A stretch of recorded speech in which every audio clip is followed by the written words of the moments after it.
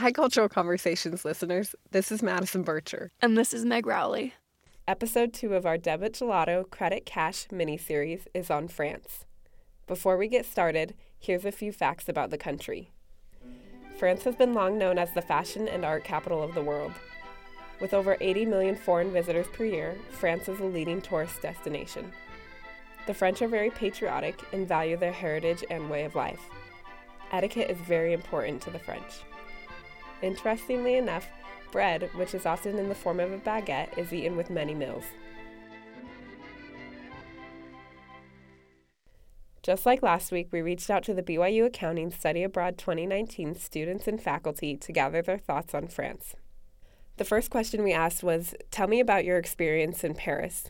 Here's how Shannon, Adam, Taylor, and Professor Summers responded. Oh my goodness, I loved France. I thought it was so cool, just all the beautiful architecture and the different places you could go and just everything that you could see, and just the feeling of Paris was just like so magical. France was wonderful. Compared to Italy, it was a lot more organized, I noticed. I don't know, it felt more like a city, just how the buildings were planned and the streets were laid out, and it felt newer than Rome. Rome felt a little more ancient. France was a little bit more modern. For example, they had a lot of those new electric scooters all over Paris that you can, pay on your phone and pay as you ride. And they're just littering the sidewalks and the streets. There's so many of them. I really liked the hustle and bustle of France. I mean, it was definitely a big city, but I feel like there was a lot of culture there that was, really unique and fun. So I really liked that about France, and I love the French language. I think it's beautiful. France is a fun country, a great country. Their business environment is challenged a little bit by the inability to flex their employment, meaning that if a French company hires someone, it is difficult for the French company to let them go, which that stifles employment, because if you're in an upturn, you really have to question whether you'll be able to maintain these employees should there be a downturn. So that's my observation is it seems that companies that are growing are slow to hire people to keep up with growth because they fear that in a downturn they would be punished in that it's difficult to let people go if they're no longer needed or if the company is in adverse situations. Okay, Maddie, what did you think about what our students had to say of Paris? I thought they really summed it up well. Paris just seemed magical, and I remember thinking that I was going to be let down, or I guess I had very low expectations because I had heard things like Paris is dirty, people hype it up and it's not all that great. But when I got there, I was like, this is amazing. The city is just beautiful, the architecture is amazing, and I really liked Paris. It was a beautiful city, and it made me laugh, Adam's observation. They did have a lot of those scooters everywhere, and people used them. I even saw people riding those scooters along the river on this bumpy cobblestone, but they were cruising on by, having the time of their life. So I wonder how that was enjoyable on the cobblestone. To each his own, right? Yeah. Did you have any other first observations about Paris? One thing I noticed, just because we stayed a little bit outside the city, was the variety of the people. Yeah, you get into the main city and there are a lot of nicely dressed, very classy people who you'd imagine to be there. But when you get outside the city, it's very diverse. There's people from everywhere, a lot of refugees actually. So it kind of impressed me the amount of cultures there are that are in that city. Yeah. The next question we asked was, what was the restaurant experience like in France? Was the service different than what you've experienced in the United States? Shannon, Adam, Brandon, Taylor, and Addie told us the following about French cuisine and restaurants. Oh, the food was so good. We had crepes, and they were just made right in front of us, and they were warm, covered in Nutella, which is my favorite thing in the world now. That was so good. And we had gelato a lot. We had gyros there. Those are good. I will never, ever have escargot again. It was just so slimy and bad. But I can say that I did it. I noticed that in France, they take a lot longer dinners. It takes them 2 or 3 hours. That's normal dinner time. They really take their time when they go out to eat every night. And it's really nice to just sit down and not have to worry about leaving so fast and enjoying the time with your friends in France. I really liked that part. I didn't really like the food that much besides the crepes. So the crepes were good enough for me. I could eat that for every meal there. I like the ones with banana and Nutella. Crepes was probably the highlight of the food, but we tried escargot, which was... I actually liked it, but most people didn't like it. It wasn't that bad. They drench it in a lot of stuff, so it was okay. The restaurants were definitely more laid back. It was a lot slower, which was actually fine because I was so tired that I was like, yeah, I'll sit here forever. And you have to ask for the check, otherwise they'll just leave you there forever. When you're walking down the street and you're hungry, you just like buy a baguette. They're really good. So what do you think about the food, Meg?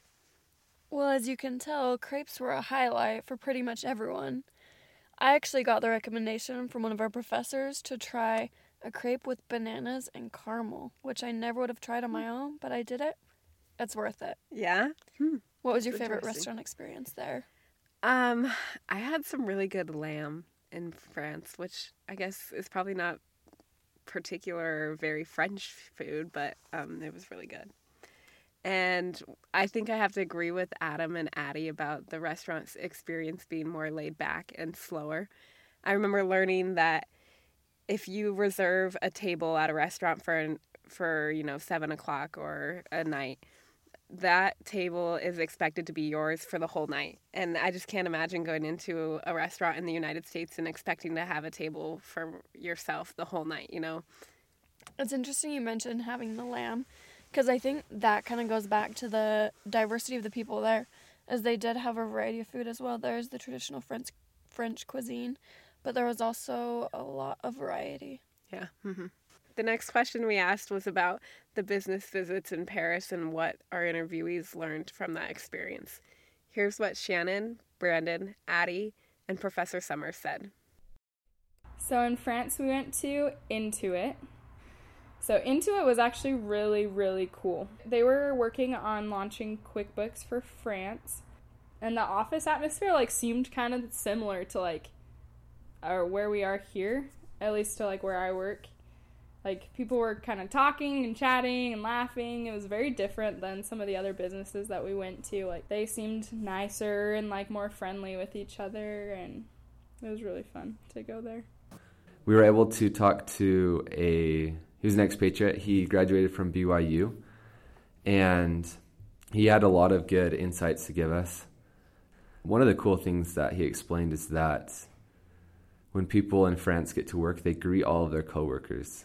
And I noticed sometimes in places I've worked, people don't really greet the people around them, which is kind of sad. So I thought that was a cool little tradition that they have there, and I think that they do as part of their culture. Intuit was so good. I love the life and the career advice that we got there. Write down promptings you receive and then look back at them and look for patterns. Well, we happened to visit on a holiday, which made it quite interesting. There were people actually in there working on a holiday. We know from our investigation of countries that Europe in general typically has a lighter work schedule than much of the rest of the world. But yet there we were on a holiday with native French employees, admittedly in an American company, but native French employees working on a holiday. When we asked questions about this, they indicated that yes, the European environment is an environment where perhaps there are less working hours in a year, but their claim would be that those working hours are real working hours, where many environments there are so many working hours that they end up engaging in some leisure or some less productive work because they're in the office so many hours. It would seem to me that if you're going to do business in France, as perhaps amplified by our contact at Intuit, that relationships are very, very important.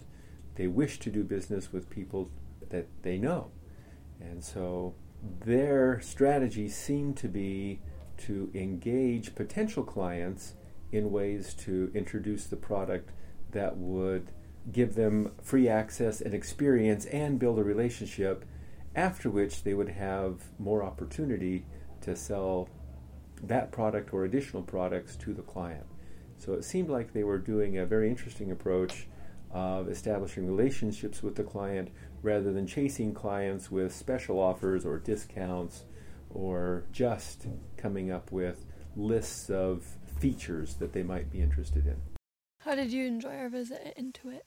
Like Brandon, I thought it was interesting to learn that employees, when they go into an office in the morning, they greet every single other coworker in the office. And there was another interesting tradition that we learned about, which was kissing on the cheek. And our contact at Intuit told us that if you haven't seen somebody in a long time, you'll kiss each other on the cheek. And it's even a common thing among friends. And I thought that was interesting.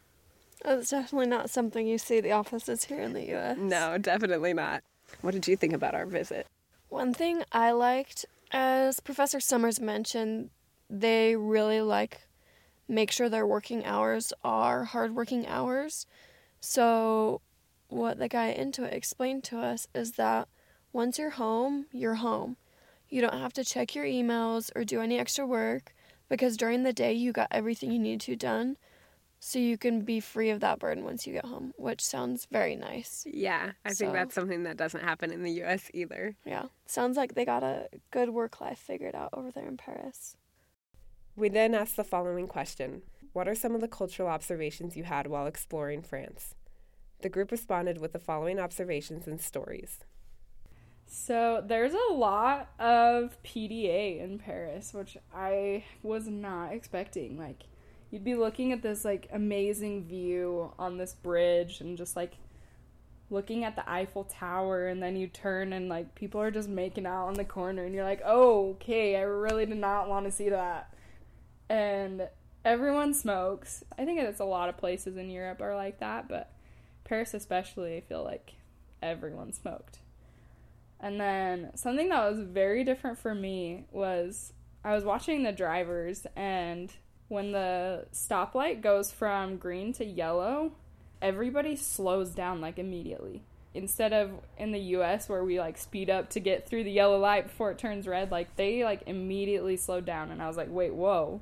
They're actually, like, following the law and, like, what you're supposed to do. Like, that's kind of cool. Pedestrians, it was still kind of sketchy. Like, you had to force your way across the road if you wanted to cross without getting hit by a car. I also noticed one thing about Versailles when we were in France was that they still have a rule where they can't build any buildings taller than the king's room at the Palace of Versailles, even though it's been a couple hundred years since they overthrew their king. They still adhere to that law that no buildings can be taller than the king's room. There was a lot of influence from the United States in France. One example was we went to a restaurant, and one of the waitresses was really good at English, and we were talking to her and trying to figure out how she was so good, thinking that she had, like, studied in the U.S. or something, and she said she just learned English by watching shows on Netflix. And so that just shows how much influence the United States and the media in the United States has on other countries. I was on the metro, and we had to, like, rush somewhere, and we were eating crepes, and so I, like, had to take my crepe with me, and so I took it on the metro, and, like, if you've been on the metro in France, you know nobody eats on the metro, nobody smiles on the metro, nobody talks on the metro, like, it's just silent, everyone's staring at the floor or at their phones, and so I brought my crepe in, and there was this guy sitting down, and I was standing, and he was sitting right, like, across from me, and I was holding my crepe, and every time the train, like, kind of jolted a little bit, he would, like, lunge the other direction. I felt so bad because I was like, I'm sorry, like, I'm not gonna spill this on you. But he was, like, terrified. I felt bad, but I also thought it was kind of hilarious. They did hold up that French standard of being pretty stone-faced. Well, France, as much of Europe, there are challenges with those people who would take advantage of tourists or strangers. I actually don't know if the, for example, pickpocket problem is as much an issue with locals as it is with people coming from other places.